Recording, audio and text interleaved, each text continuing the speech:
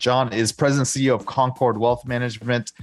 In the past, he's worked at Penn Mutual, and now he literally travels the globe helping people become even better leaders. He helps organizations mature and grow their leaders, and he has a passion for learning and teaching this level of leadership. So with that said, John, let's talk about it. What's the number one trait you find that leaders possess that other folks don't?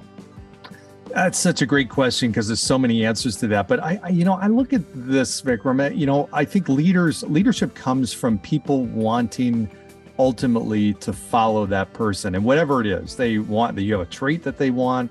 They feel like you can take them somewhere that they're not able to go and get to on their own. That's really what leadership is. I know there's a lot of, you work with doctors. Doctors lead patients all the time, right? We go to a doctor because they can provide us advice and information and help us in a way that we can't help ourselves. That's leadership. And there are some doctors that have more influence and leadership than others, in the same way with any leader out there. So I think number one is realizing that, are you truly authentic and true to who you are and yourself? And are you ultimately focused on helping people, leaving people better than you found them? Can you help people do things that they wouldn't have been able to do without your help? That's my kind of short answer. A lot more beyond that, but that's my short answer. Yeah. So it's almost like you're helping them achieve a better version of themselves. You're showing them a vision or possibility for the future. You're compelling them. You're invigorating them. You're inspiring them. And I'm assuming you have to lead by example. Can you tell me about the leaders who do that well and those who don't? Yeah, I mean, it's a great question. We probably both have been in situations before where somebody has tried to influence us and they've told us, hey, you really need to be doing this. And in reality, we know that they're not doing it. And we know that just doesn't have credibility. We're always asking ourselves a few questions. There are 4 questions that we're thinking about anytime we're thinking of following somebody. We're asking ourselves, can we trust this person? Which is honesty and integrity, but it's also doing what you say you're going to do. It's secondly is, does this person care about me? Do they really have my best interest in heart? And then the third question goes to what I just mentioned earlier, and that's, do I want to go where this person wants to take me? Whether that's improving my health, whether that's doing real estate, whether that's investing, whatever the case may be, whether it's being a better individual. And then the fourth thing is, do I feel this person can actually take me there? So that fourth question, if this person is not leading by example, it's really hard for me to say that this person can take me there if they're not doing it themselves. So the buzzwords that come to my mind, John, are this. I think it's character. I think it's integrity. I think it's alignment.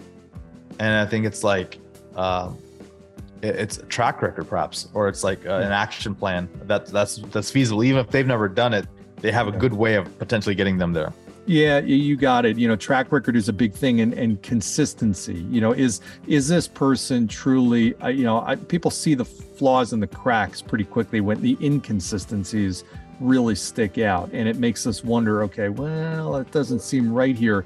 Is this person truly, the person that they're putting themselves out to be? So the consistency of how somebody leads and acts and responds to situations, that also builds up trust, that builds credibility, that allows us to feel more comfortable following somebody.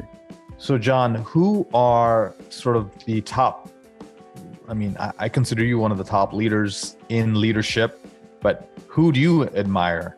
Who are the top people in the country or the world that, you're like, they are growing leaders, or all leaders need to read what this person has? Yeah, that's such a great question. John Maxwell, for sure, is one of my favorite. He's one of the ones that got me really interested in leadership and reading about it, because he's a great storyteller and certainly knows leadership inside and out. So check out his books. I think in terms of today's leaders, I admire visionaries, people that aren't afraid to take chances, that are willing to really put their invest heavily in what they believe in, and also aren't overly concerned with what people think. They're not trying to just lead by appeasement and appealing to people. I think about people, like a Steve Jobs, legendary, Elon Musk. These are people that really take things to the next level. And granted, you can argue different styles and what's right and what's wrong, but there's no question about it. They're visionaries. And I think that's one of the most important things a leader needs to do, is constantly be trying to see around the corner, for lack of a better way, see things, where are things headed? How is this going to affect your people now? And what things can you do and can they do as an organization to prepare, take advantage of opportunities, avoid potential threats? That's what leadership is about.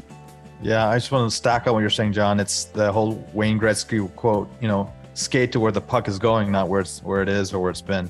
And then, as we stack on some of the John Maxwell things, what do you think is your top book he wrote that your audience needs to listen to or read? The first one, 21 Irrefutable Laws of Leadership. That's the links will be in the foundation. In the show notes there, guys. 21 Irrefutable Laws of Leadership, John Maxwell. And look, there's a leader I like, and he's more in the military style, Jocko Willink, and he wrote a book, Discipline's Freedom, and I think another one's that's his motto, and I think the book is Extreme Ownership, and then he has another book on leadership as well. But great book. I love that, and if you haven't had a chance to, Jocko has a TED Talk. It's like 12-15 minutes, but it's a beautiful, powerful message on leadership. And so great. So let's do this, John.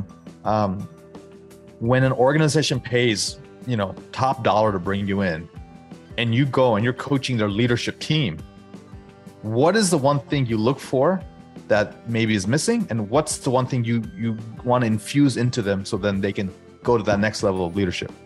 Well, it starts with the first core piece of this that helps and makes organizations run extremely well. When I go into organizations and they are running at a really high level, this is always the case.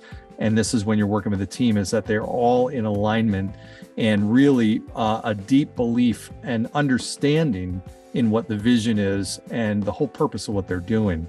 And they understand not just what the big picture is, but they also understand their role in that. And if you have your leaders that understand that, then they will be able to bring their teams into that too. I think about an organization with 1,000 people. Every person in there should know how their role connects to the overall organization's vision.